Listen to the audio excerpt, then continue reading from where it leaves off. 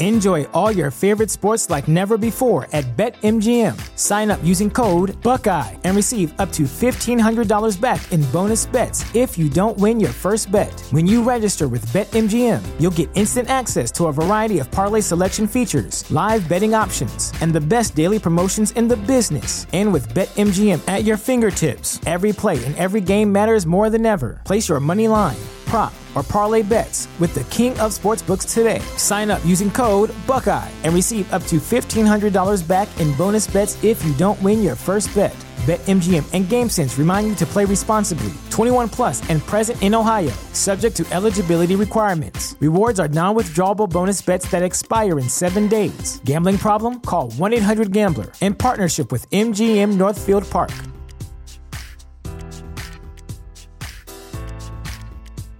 Say goodbye to your credit card rewards. Greedy corporate mega stores, led by Walmart and Target, are pushing for a law in Congress to take away your hard-earned cash back and travel points to line their pockets. The Durbin-Marshall credit card bill would enact harmful credit card routing mandates that would end credit card rewards as we know it. If you love your credit card rewards, tell your lawmakers, hands off my rewards. Tell them to oppose the Durbin-Marshall credit card bill.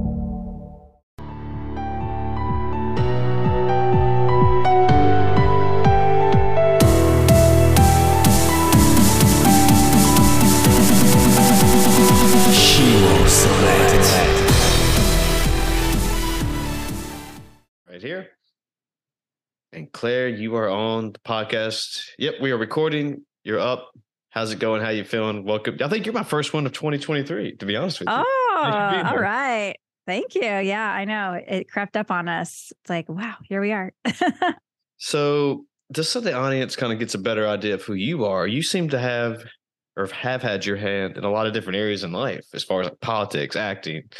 Yeah. You got your own podcast. I mean, you want to explain a little bit how this came about? Maybe a little bit brief background about yourself, or go from there? Yeah, sure. Yeah, I have been a little all over the place, which I think is okay. It's funny. I'm actually reading this book right now. I think it's called Grit by Angela Duckworth. And it's all about committing to one thing and like really honing your craft. So I think that's my resolution for 2023 is to commit to something and not just change gears all of a sudden. But when I went to college, I was a communications major and emphasized in theater and film. Still, love theater and the arts and storytelling. And then I did some real estate. I ran for political office. And I think at the end of the day, I've been trying to find out how I can like most impact my community. Is that through film? Is that through politics? Is that through community volunteer work? And I'm still trying to figure out like what's best suited for me. But I think that's the through line with everything is having an impact, having a voice, making a good impression on people. And right now, I'm finding that through the podcast. And our podcast, Go Behind the Ballot, is all about demystifying Texas politics and educating people. Because when I ran for office, I discovered how people don't really understand, like they kind of understand politics, but not the, just like the complexities of it. And I wanted to help make that a little more accessible to people and myself. Well, all right. Hopefully I remember that last thing you just said, but I want to go back to the book you were just reading about grit.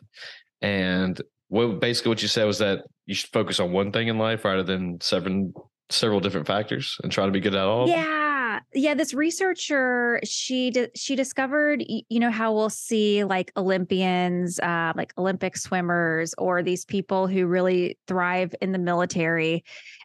Like at the beginning of the book, they talk about how they have cadets who will go to West Point, and on paper, you would think they would all pass that like basic training, that like Hell Week or whatever it is. Mm-hmm. And yet there's some who just like can't hack it, can't just like persevere through the real tough times.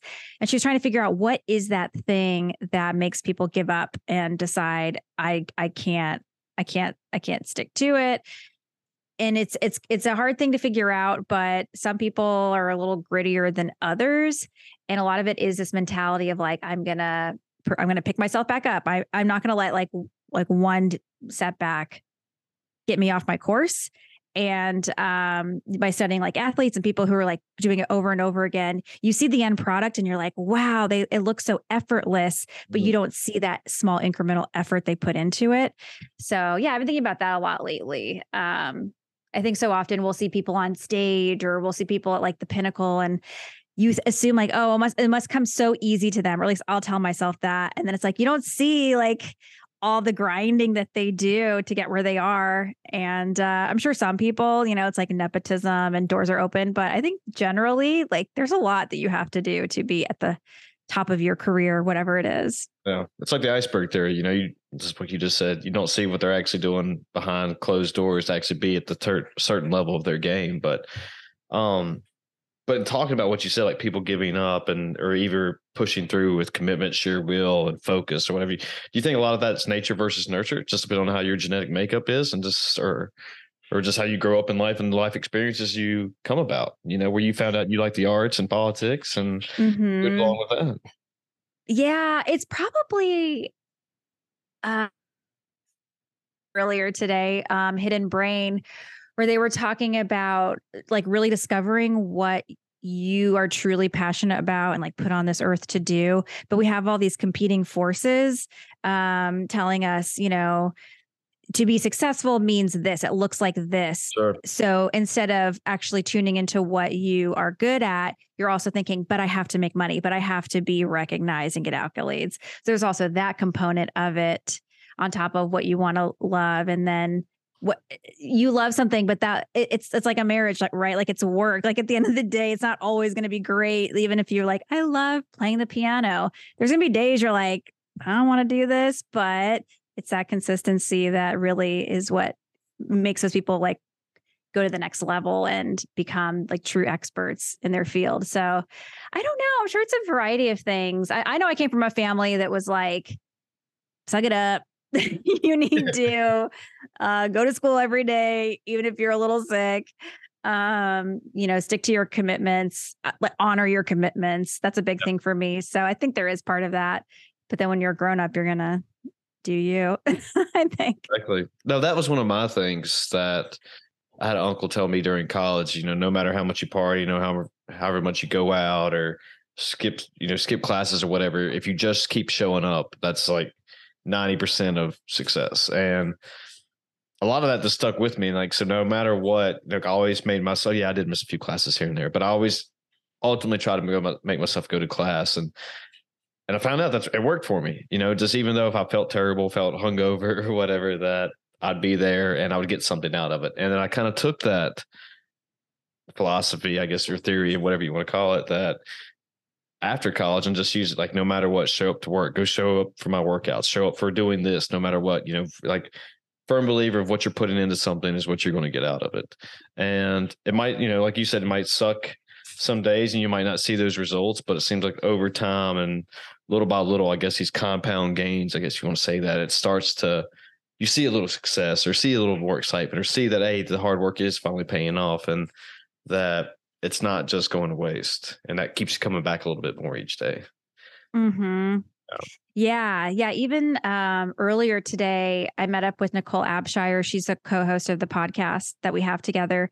And before we met up, I made this document where I was just making note of like the accomplishments we have done in 2022, like how many podcast episodes we released, how many people we interviewed, all these things. Cause I think sometimes in the moment you can be like, I haven't done anything. Like I'm just wasting away, especially when you're doing your own thing. Yes. And I was like, no, we've done a lot. So let's like put it down. And those days where I'm having that feeling, I can look it up and be like, you're on the right path. Like there is a track record here. So don't feel bad. Yeah. It's had me thinking a lot, especially obviously we're at just January 3rd, that just for these last couple of days, like, okay, what did I do last year?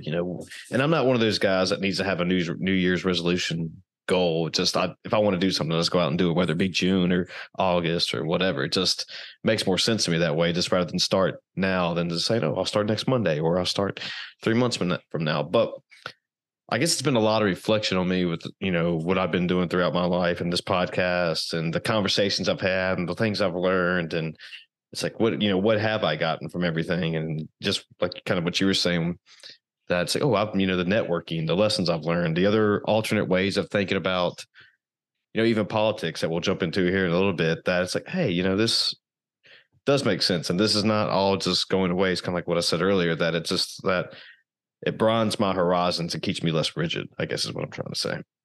Mm-hmm. Yeah.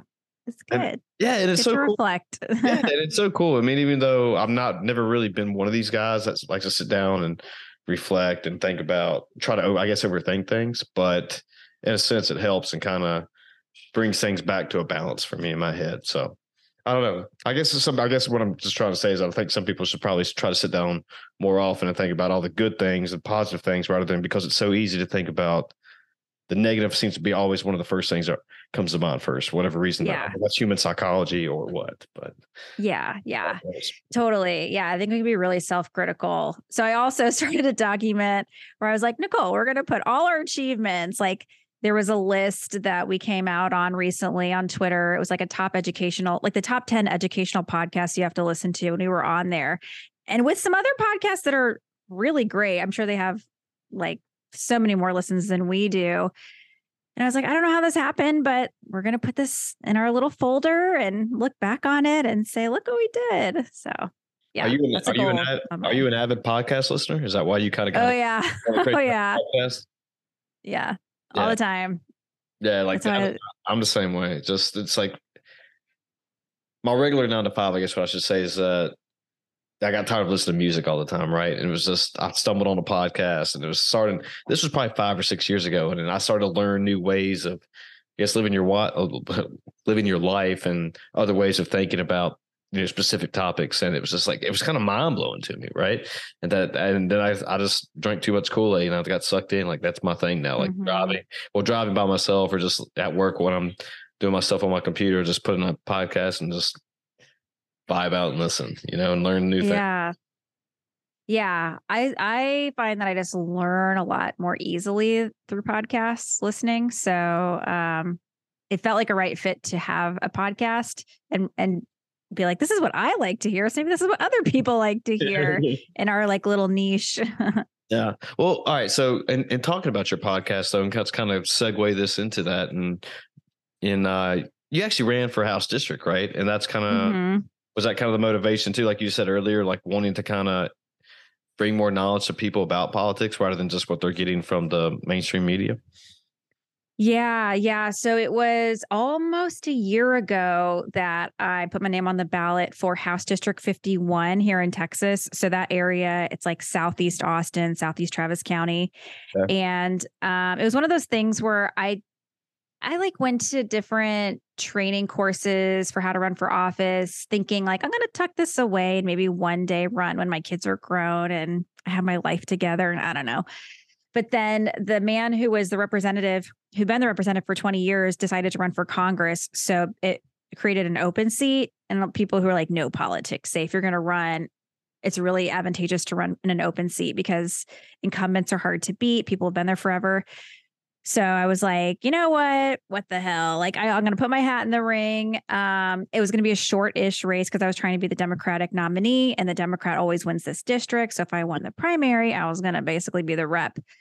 But in the end, it was me and 6 other people. I think we were the biggest primary race in Texas. And I knew it was like a long shot, but I more thought I was going to regret not running. So I was like, I gotta try this now. And who knows what other doors will be open in the end. Maybe I'll win. So ran.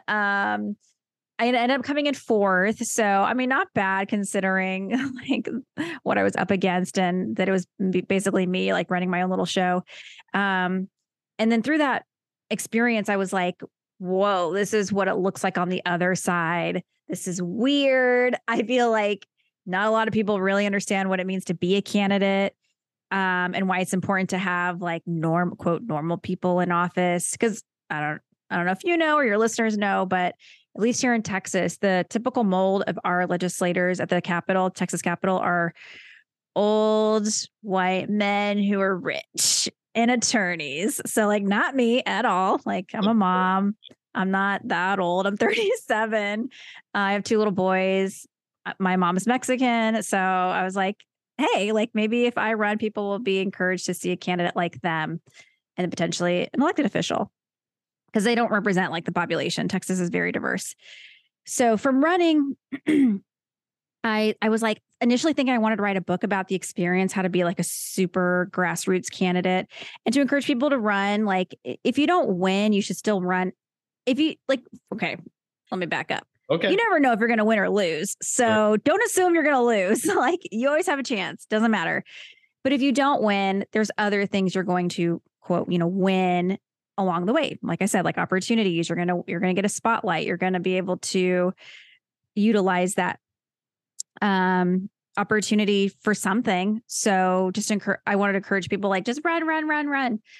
But then I was like, wait a minute, you can't just put a book out into the world. You have to have an audience. And then I was like, oh, well, then I'll do a podcast and that'll build the audience for this imaginary book, which I actually have started, but it's for another day. Okay. And then the podcast initially I thought was going to be about candidates who had lost and highlight their stories.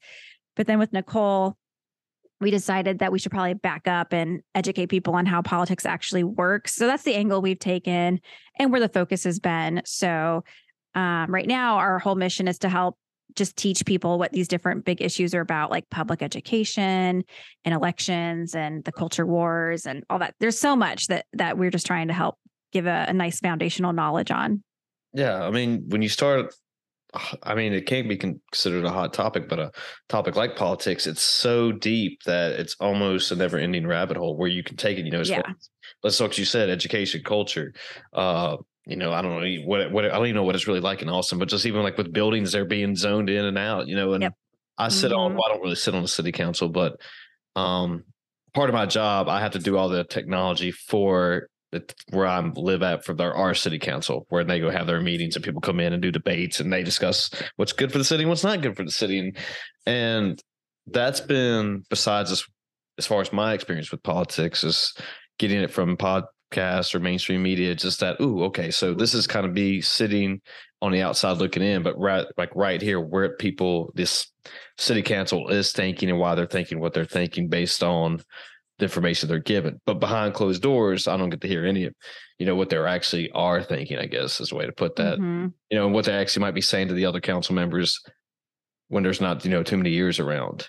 And it's good because a lot of it's just like me putting a bunch of things together, but where you're sharing stuff and like, hey, what's like building a house? We got to put a steady foundation here. And hopefully, depending on what type of politics you believe in, and if you believe in a lot of political corruption, that this is essentially how it's supposed to work, rather than just you scratch my back, I scratch your back. Hey, who's got more money in their pocket than the others? And then what's like you said, with a bunch of, older white men who are still kind of running Austin or something along with that. And Texas. Yeah. Okay, yeah. Texas. I mean, and then that can even go to the federal level where, I guess this might be more tinfoil hat speaking, just with the deep state kind of thing where people get these specific positions, which I'm not really sure what they are, so I'm not going to quote anything, but they stay in these positions because they don't have to run again for anything. And they just stay and stay and stay. And they don't ever really change anything just because of, they might have the mentality, if it's not broke, don't fix it. Or, I'm all into politics for what my best interest is rather than just the good of the people, so to speak. I hope that kind of makes sense what I was trying to say. Yeah. No, yeah, it makes sense. I think, it makes sense. What Nicole and I are really interested in is, we talk about this a lot on the show, like this idea of invisible machinery. Like, what is this invisible machinery that's really running everything? And a lot of it is entrenched power. It's politicians who've been there forever. And it's like, why have they been there forever? Oh, because it's really hard to challenge a candidate who has name ID and who isn't deciding that they're going to stop being an elected official. It's so easy to just stay in that place. Even if you're terrible, people they like the devil that they know, really. So it's just so hard to mount a challenge against them because you need money, you need name ID, you have to have a lot of privilege to run. Because like here in Texas, our state representatives meet every other year for 140 days, and they only make like $7,200 a year. So you're not going to make your income from being a state representative. You have to have your own career, or you have to, like in my case, I was really fortunate. My husband his income would cover all of our expenses. But like that really limits who can even be a representative. And it's like, what system is this? I thought representatives were supposed to like represent the people, but it only represents certain people because only certain people can run. And it's like that for a lot of positions. Like school board trustees make no money. They're basically elected volunteers here in Texas. City council in Austin, it's like a decent salary. I think it's like $80,000, but Austin's expensive. So even that can only go so far. But yeah, I mean, so many of these jobs, it's like such a hurdle. And then like the other thing that's a big deal is like, we don't have a lot of women that run for office because we are raising our families or we're doing all these other things. We're putting other people in front.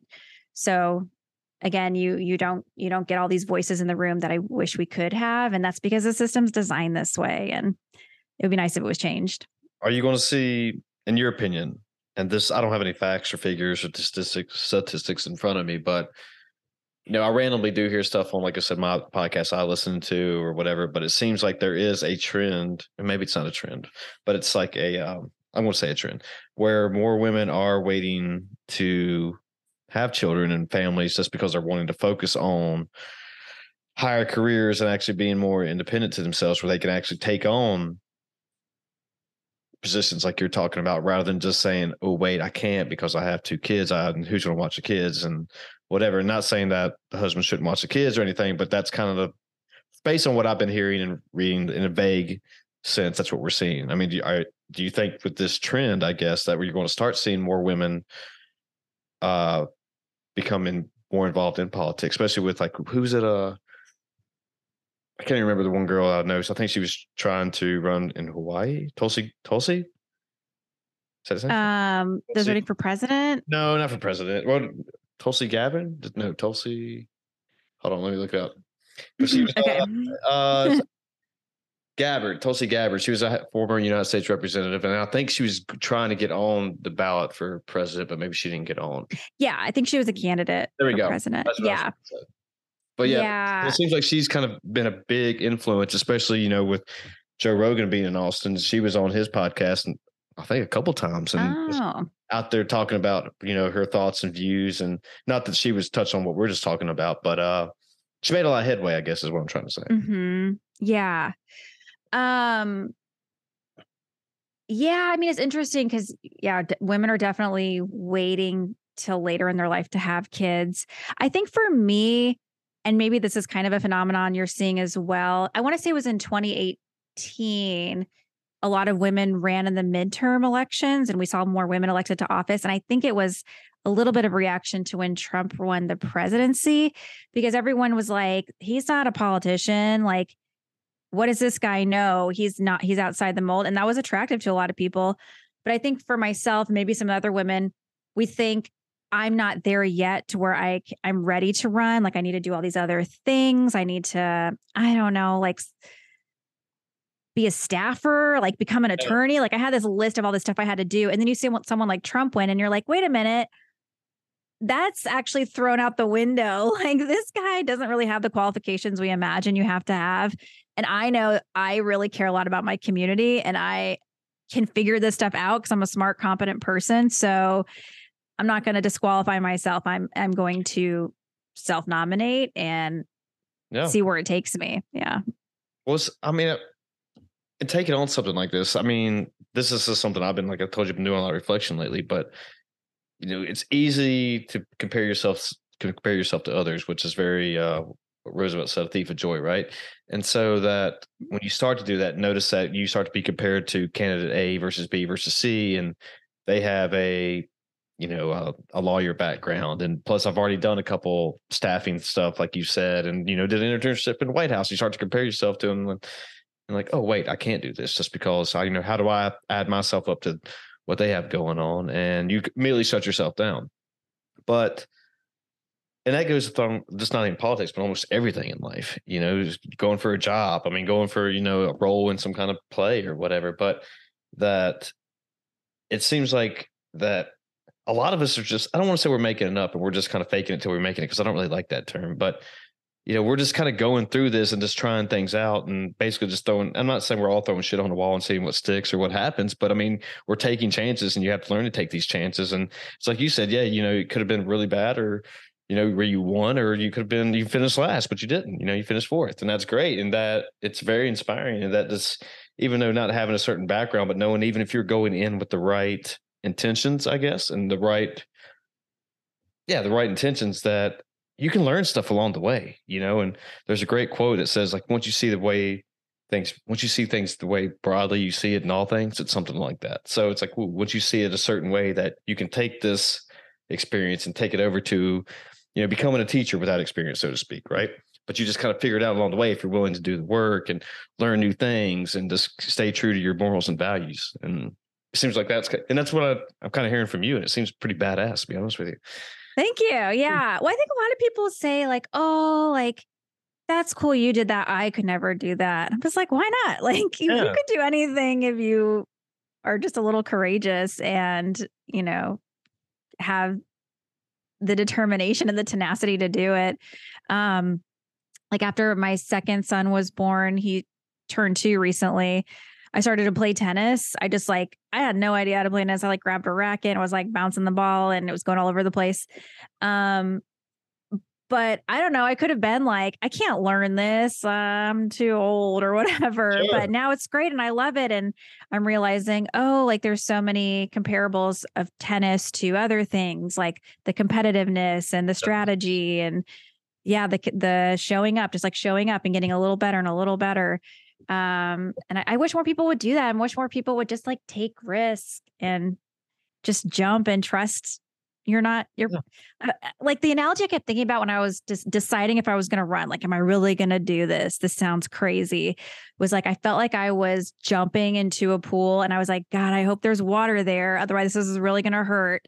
Well, there was, and I was fine. And I think I'm even stronger. So yeah, I think it's good to do it. Just go for it. Yeah. I mean, as long as you can, it's always a learning experience, just because of, the outcome doesn't do it the way you want it to be, that doesn't mean you have to quit and fail. I mean, just, okay, cool, this didn't work, let's try something different or whatever. Let's keep moving with your goals. I mean, just don't let stuff just shut you down.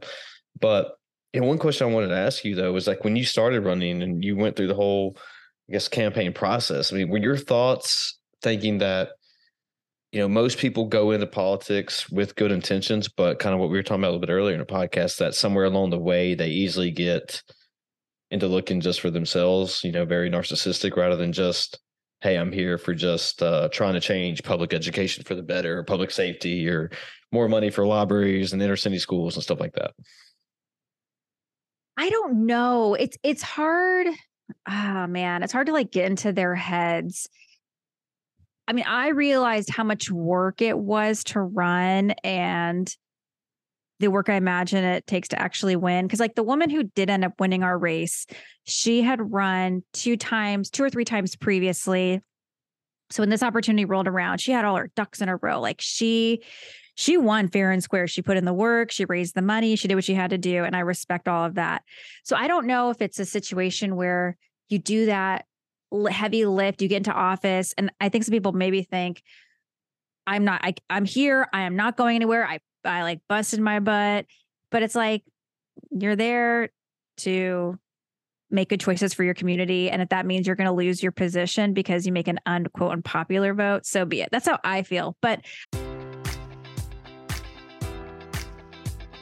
Enjoy all your favorite sports like never before at BetMGM. Sign up using code Buckeye and receive up to $1,500 back in bonus bets if you don't win your first bet. When you register with BetMGM, you'll get instant access to a variety of parlay selection features, live betting options, and the best daily promotions in the business. And with BetMGM at your fingertips, every play and every game matters more than ever. Place your money line, prop, or parlay bets with the king of sportsbooks today. Sign up using code Buckeye and receive up to $1,500 back in bonus bets if you don't win your first bet.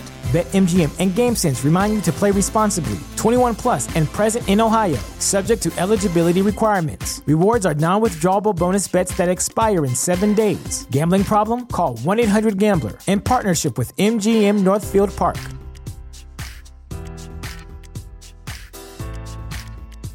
When you make decisions for your company, you look for the no-brainers.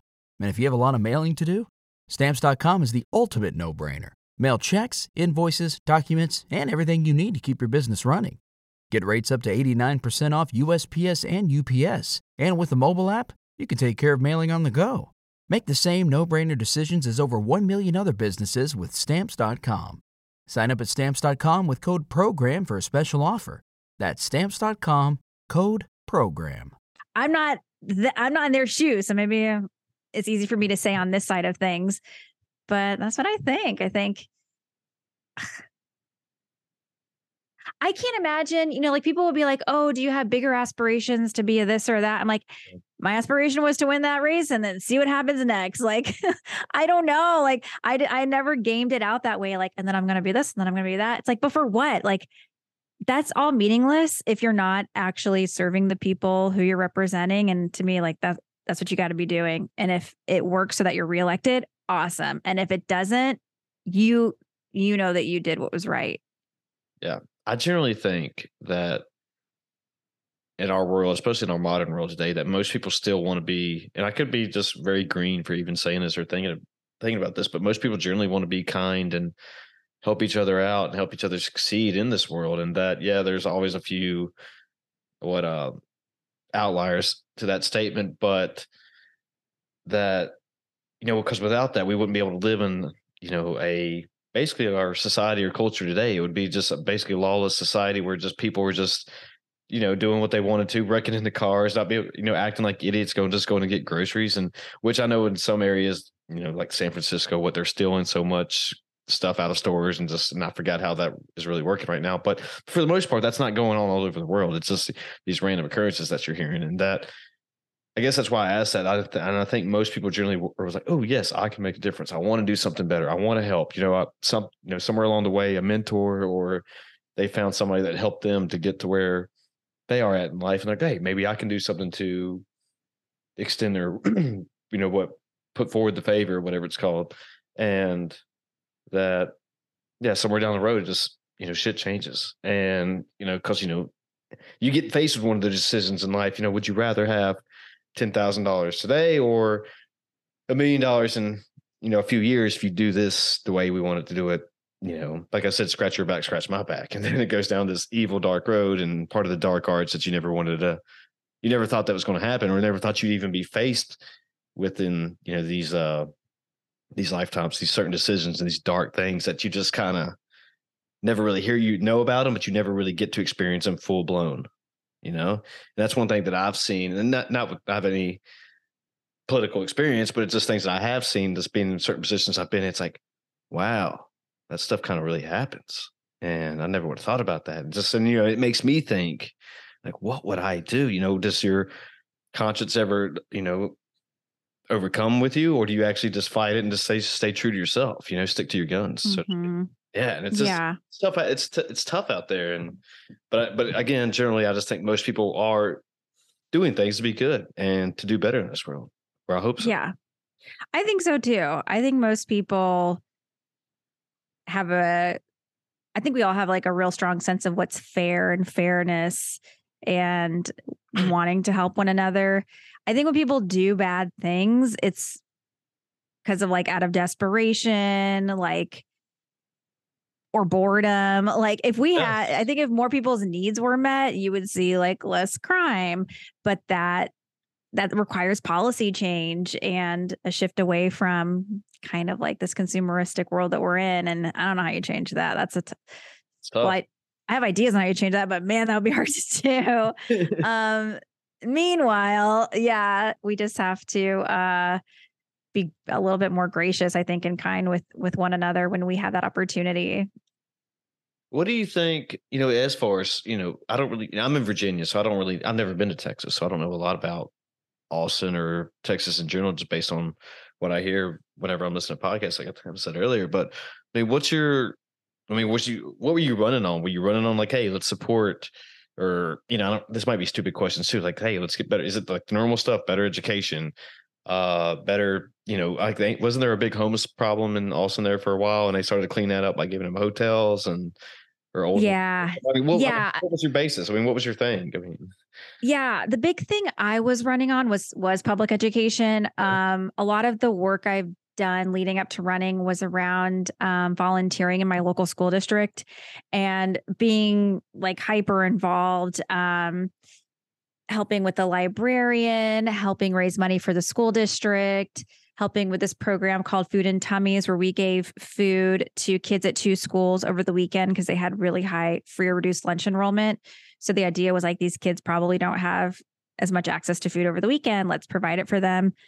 And being in the schools, I saw how much the teachers did, how they just were always so involved and went above and beyond, and just like they're the best people in the world, that they're so committed to their careers. And yet in Texas, there's been a big attack on teachers, and I don't know, just saying that they are indoctrinating our children, and we need to start banning books, and parents need to have more rights and control over curriculum, and just what felt like crazy stuff. And that was really frustrating to me because I had that firsthand experience, and I was like, what are you talking about? Like, have you actually set foot in a school? Do you know what you're speaking about here? So I wanted to be the person that was standing up for teachers and saying, not only are they doing amazing, we need to support them more. They need to be paid more. We need to stop undermining their authority and as adults being disrespectful to them, because then our kids will see that and they'll be disrespectful and kind. And we're going to not have a really great education system, free public education system. We're also seeing a lot of moves in Texas to have more charter schools, create vouchers, like this slow slide into privatization. And I'm just like, that is the worst direction we could, like, I don't want to go that direction. I don't want to see that happen. And if I can stop it, I'm going to try to stop it. Is that because people are fed up with the public education system and based on what, I guess, how their kids or students are performing based on scores and tests? And I guess where I'm getting that from is like Dr. Phil, I heard him on a podcast talking about how most educational systems, and I don't know which ones for sure he was talking about, but basically this in general, he was just saying that everything's become mediocre and that they're lowering down the grade scales, that so if people or students can get a C, they were getting like I think it was like an 80 on stuff and they still get a C, or it was something like that. It was this, the school, like the grading scale I went to was like 94 to 100 was an A. And like now that would be, like an A plus, I guess, basically what he was saying. And I guess, I've had other guests on here, and one, his name's Connor. He was from Utah, and he was actually talking about and making a theory for having more people homeschool their children rather than throw them into public education, just because of the better learning experiences and usually the better ways or setting them up for success compared to public education. Oh, where'd you go? Did you quit? You froze. Oh, you're back. Okay, sorry. I lost you. Yeah, for a second. It's all good. My internet's been acting weird these past couple of weeks. I don't know if they're working on lines or whatever, but you're back. That's all that matters. Yeah.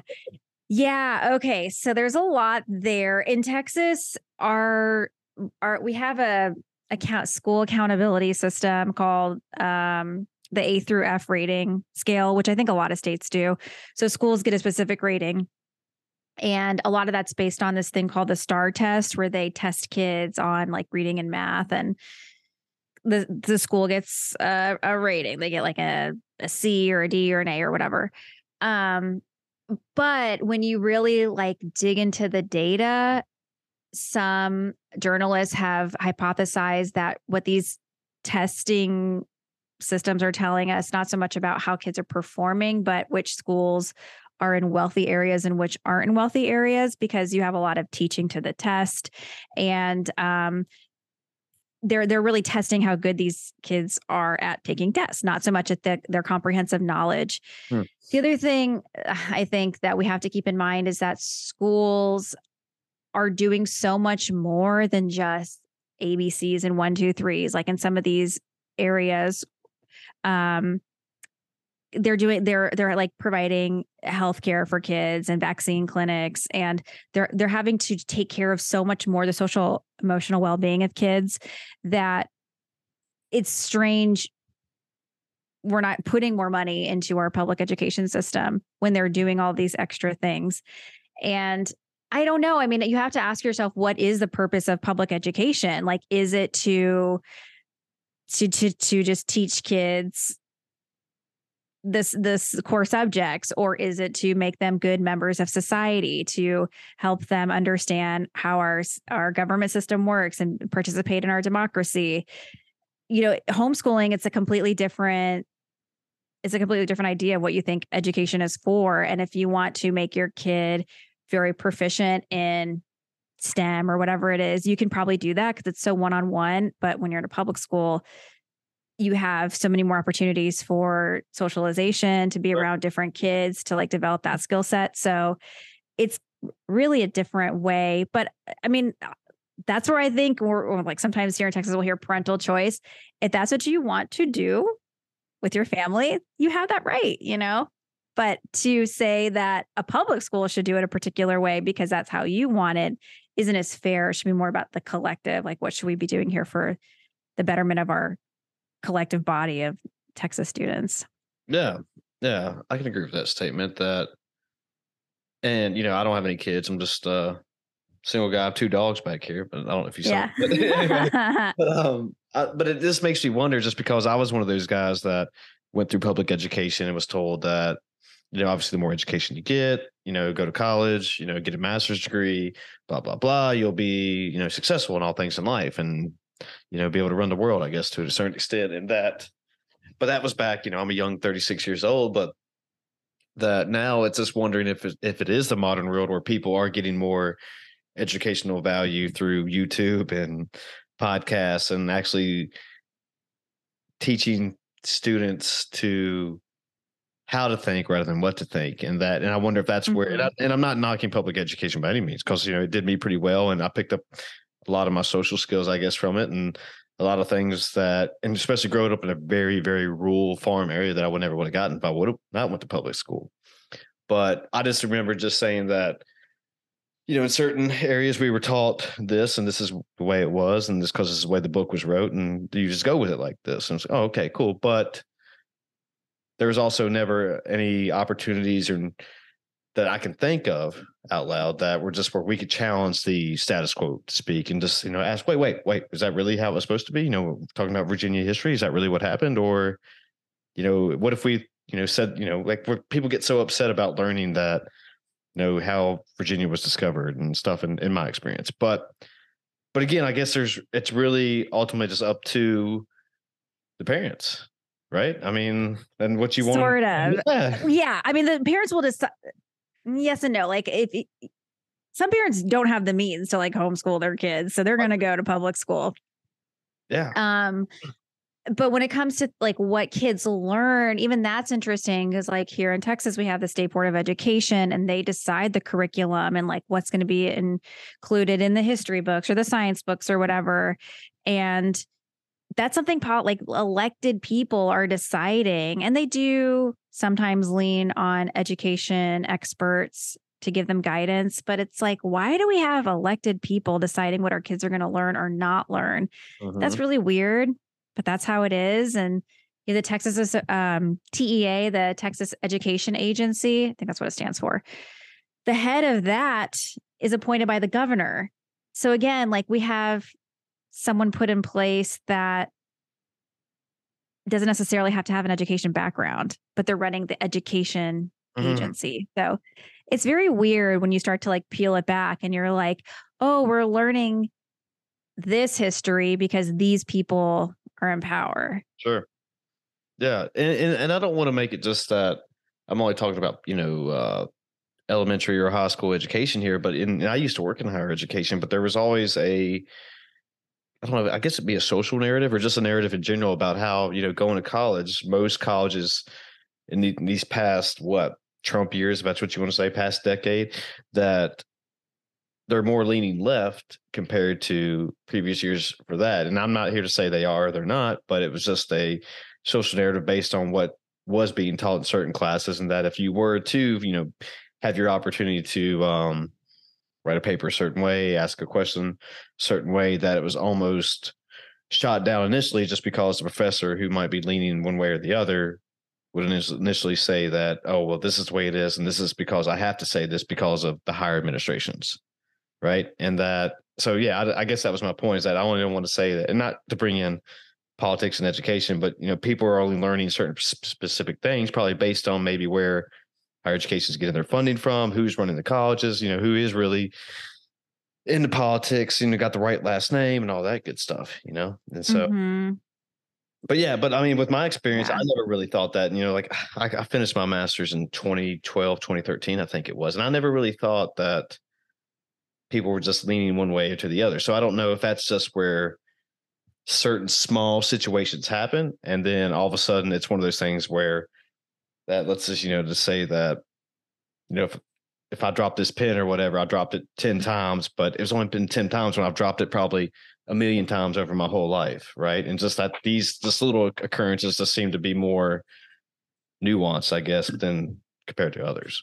And I hope I said that word correctly. So anyway, it's okay. Yeah. I do that all the time.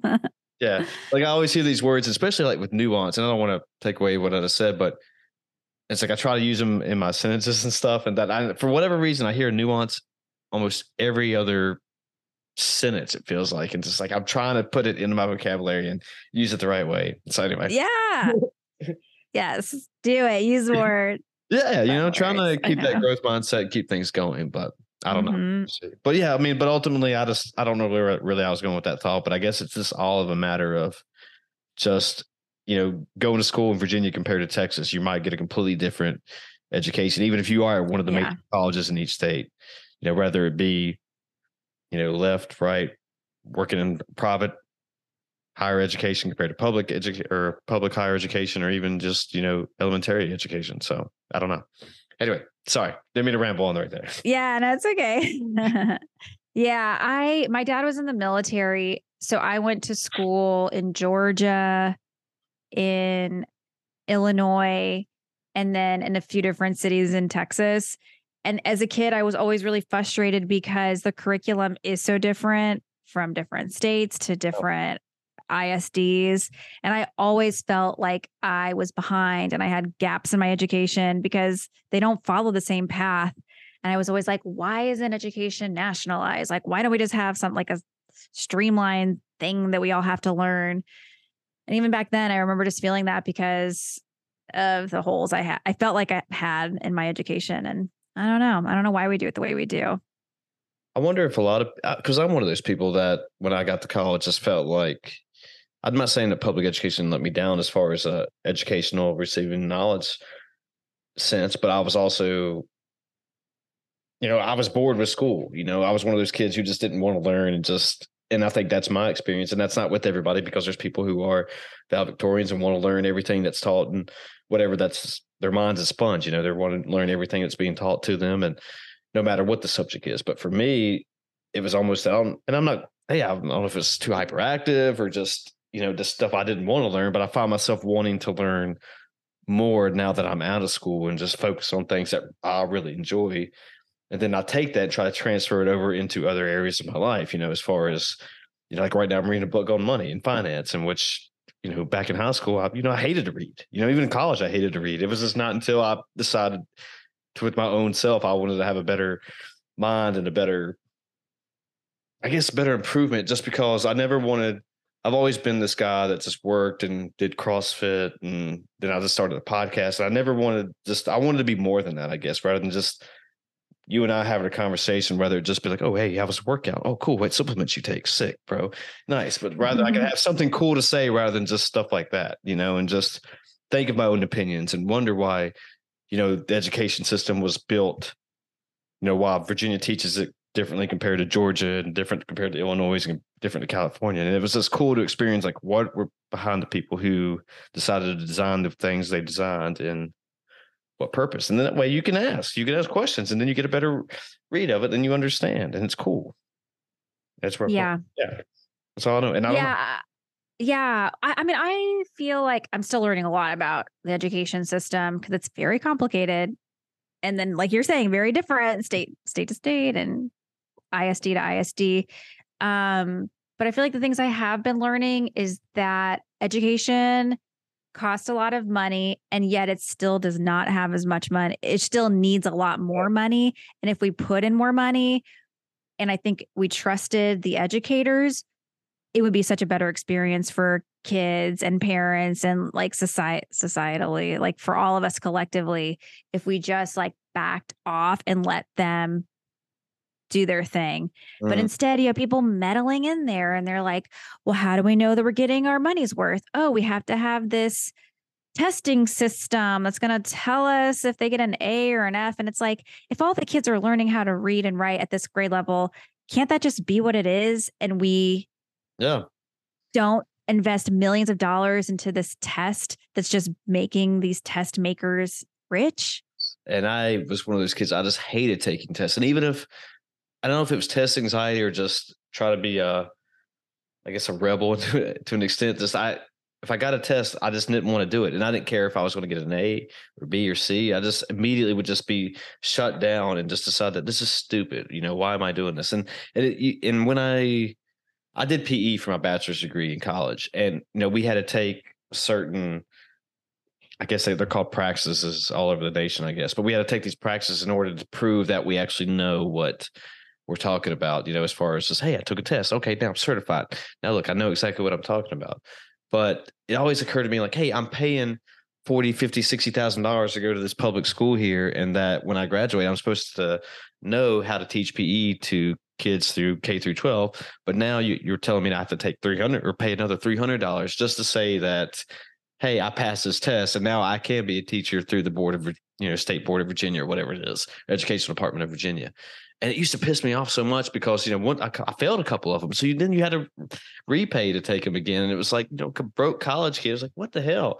And it was just stuff like that. I think just like, I don't get why it has to be like, who came up with it. And I'm not completely knocking certifications because I think, or these certs or these tests, because there is some good to them to show that, hey, I really wanted to go do something big with my life, learn more, and actually prove to you that, hey, you know, I can do this and I got something to show for it now. But like to your thing, they're like, hey, I can prove to you I know how to teach. I mean, that's why I did student teaching, you know, and no one was, you know, you were observing me right there. So I don't get it. Why do I have to do this test now? So just make somebody extra money for the state. I don't know. Yeah, I don't know. Yeah, we had a podcast episode where we were talking about accountability and assessment, and we were just trying to figure out, like, why do we have this accountability system?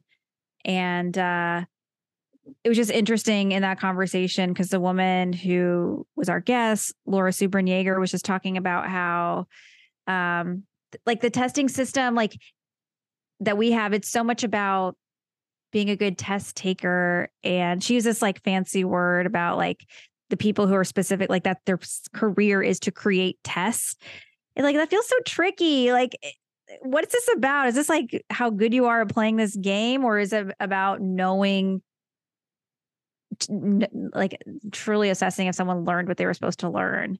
So that was, yeah. It's frustrating. Yeah. And I know we're getting kind of short on time here, but I had a professor in college and he would actually say, give us like whatever topic it was and just say, hey, write what you know about this and turn it into me. And like, that was one of the best things.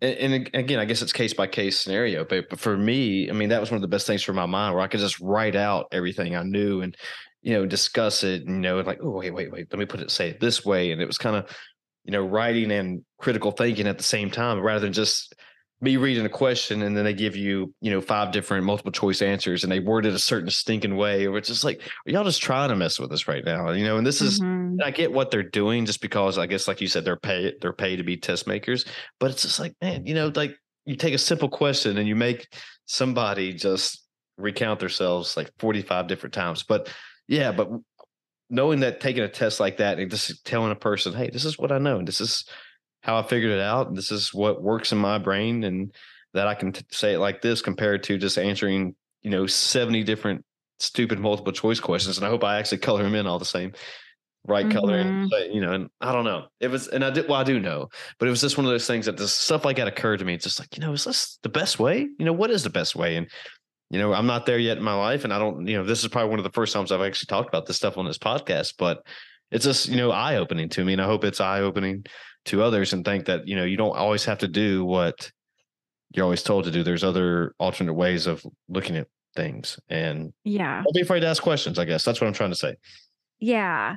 Well, it also feels like it's a system setting up for like, there's winners and there's losers. There's good students and there's bad students. And it's like, don't we want all of our students to know how to read and to write and to speak? Like, would it be so bad if all the schools in Texas got an A? And I feel like to some people, they'd be like, yeah, that'd be terrible. We have to rate. We have to have the best and we have to have the worst.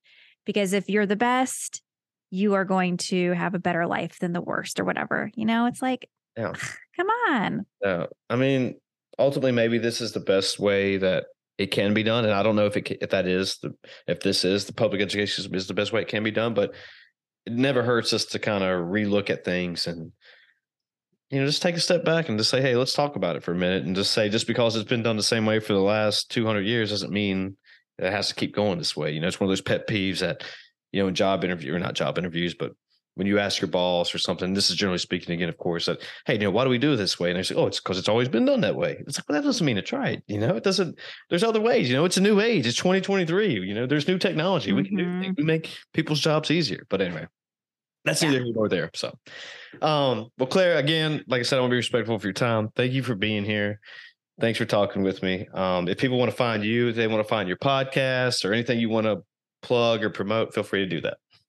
Sure. Yeah, they can. The podcast is called Go Behind the Ballot, and that's on all the podcast channels and on our website, gobehindtheballot.com. Same for social media at Go Behind the Ballot. And yeah, I would say check it out. Even if you're not in Texas, we still try to just provide helpful information and maybe give you some questions to ask your legislators or to think on, like, how is it in my state? I should find that out. So, we have listeners from all over. So don't feel like if you're not a Texan, it's not for you.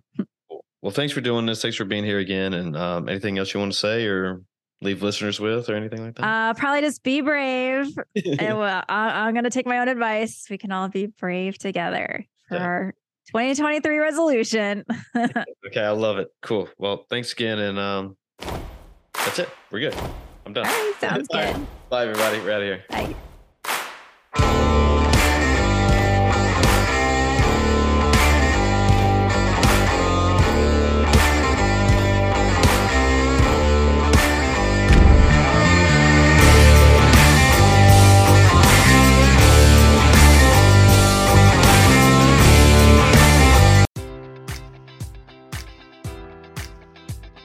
Enjoy all your favorite sports like never before at BetMGM. Sign up using code Buckeye and receive up to $1,500 back in bonus bets if you don't win your first bet. When you register with BetMGM, you'll get instant access to a variety of parlay selection features, live betting options, and the best daily promotions in the business. And with BetMGM at your fingertips, every play and every game matters more than ever. Place your money line, prop, or parlay bets with the king of sportsbooks today. Sign up using code Buckeye and receive up to $1,500 back in bonus bets if you don't win your first bet. BetMGM and GameSense remind you to play responsibly. 21 plus and present in Ohio, subject to eligibility requirements. Rewards are non-withdrawable bonus bets that expire in 7 days. Gambling problem? Call 1-800-GAMBLER in partnership with MGM Northfield Park.